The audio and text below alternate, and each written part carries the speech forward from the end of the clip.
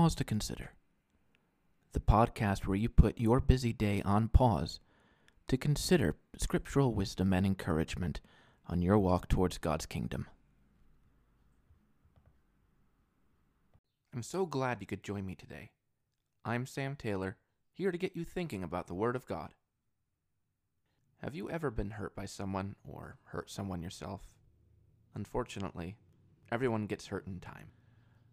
A complication of these situations is when the one who caused hurt effectively dictates the terms of what makes things right for the one who got hurt.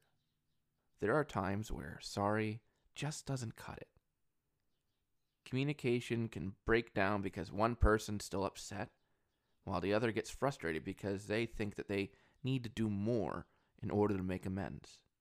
The result is two people figuratively sitting in opposite corners waiting for their apology, like boxers in their corner after an intense round against their opponent. This problem isn't new. In fact, it's ancient. God gave laws about this at Mount Sinai, where the Israelites received God's law delivered through Moses. The chapter in question, Leviticus 5, deals with the trespass offering. This was an offering with similarities to the sin offering, yet instead of asking forgiveness for a wide array of sins, it was meant to teach those who violated the rights of man and God about reconciling with the one they've trespassed against. Take a listen to Leviticus 5, verses 14 through 16. The Lord spoke to Moses, saying, "If anyone commits a breach of faith and sins unintentionally in any of the holy things of the Lord, he shall bring to the Lord, as his compensation, a ram without blemish out of the flock, valued in silver shekels, according to the shekel of the sanctuary, for a guilt offering.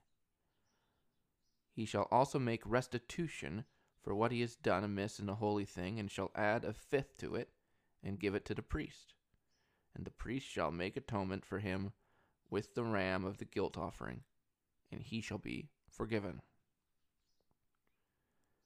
Concerning this principle of reconciliation with others, I have 4 points from those verses that are some of the components of the main principle.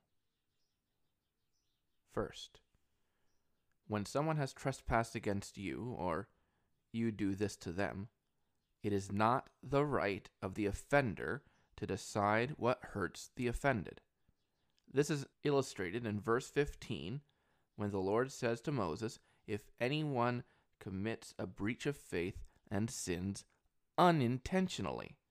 Having no intention to hurt somebody doesn't mean the offender gets away scot-free. Listen to what the Lord Jesus said in the Sermon on the Mount in Matthew 5, verses 23 to 24.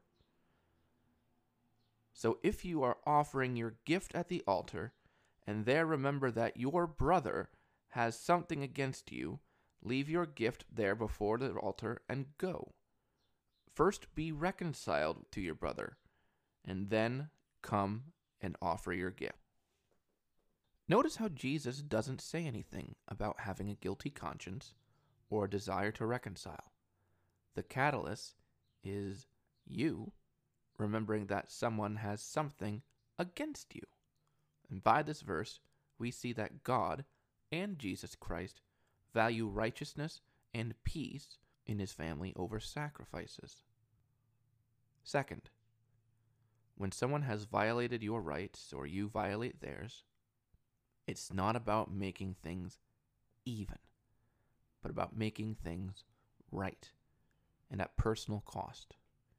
Case in point, in verse 15, the offering required was a flawless ram, which is the second most valuable animal behind the bullock that could be offered. To a local shepherd, this could be a devastating sacrifice, as the ram is what effectively continues their flock to grow. But unlike other sacrifices, there was no substitute if you were poor. If you've wronged someone, or if someone has wronged you, the offender must make it right, whatever it takes. Third, The trespasser does not get to decide what he must do to make amends. That judgment is God's alone. This is noted in Leviticus 5, verse 15, where it says the ram was to be valued in silver shekels according to the shekel of the sanctuary for a guilt offering. Now, what exactly is the shekel of the sanctuary? The societies in ancient history, and especially Israel, measured currency by weight on scales, rather than in bills or coins. Dishonest people sought to alter their scales to weigh in their favor. Yet in the temple, the scales were precise. Rather than allowing the offender to dictate his terms for reconciliation, and yet again oppressing the offended, God made a provision in the trespass offering to demonstrate that true justice belongs to him only. As it says in Proverbs 16, verse 11, a just balance and scales are the Lord's. All the weights in the bag are his work. Nobody can determine what fixes what's broken but God, and we learn his judgment by searching the Bible for answers. Fourth, when someone hurts a brother or sister in Christ, it's not only a sin against the offended, but against God himself. A major component of the sacrifice was restoring to whoever was offended not only what they lost, but an additional 1/5. Now, 1/5 can be expressed as 2/10, a double tithe, if you will. It demonstrates an emphasis with 1/5 that truly everything we have belongs to God, and when we violate our brothers and sisters' rights to serve him, we violate God's right to what he is owed. In addition, the principles of reconciliation involve an offering. Now, this doesn't go to the offended, but to God, as recognition that the offender has committed sin and needs to atone with God to continue fellowshipping with him and other believers.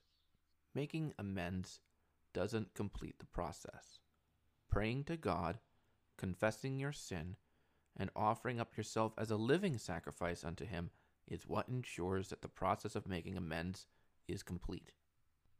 For the offender to give more than he gained from his trespass shows us the relationship we have with God.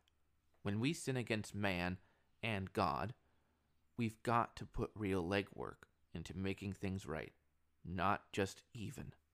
And when we brush off the feelings of others or ignore the word of God, we violate God's rights to us because he's purchased us with the blood of his Son. Yet God, in his grace, has provided us a way back through Christ's sacrifice. During Christ's ministry, he never sought to abolish the law, but rather to elevate its principles.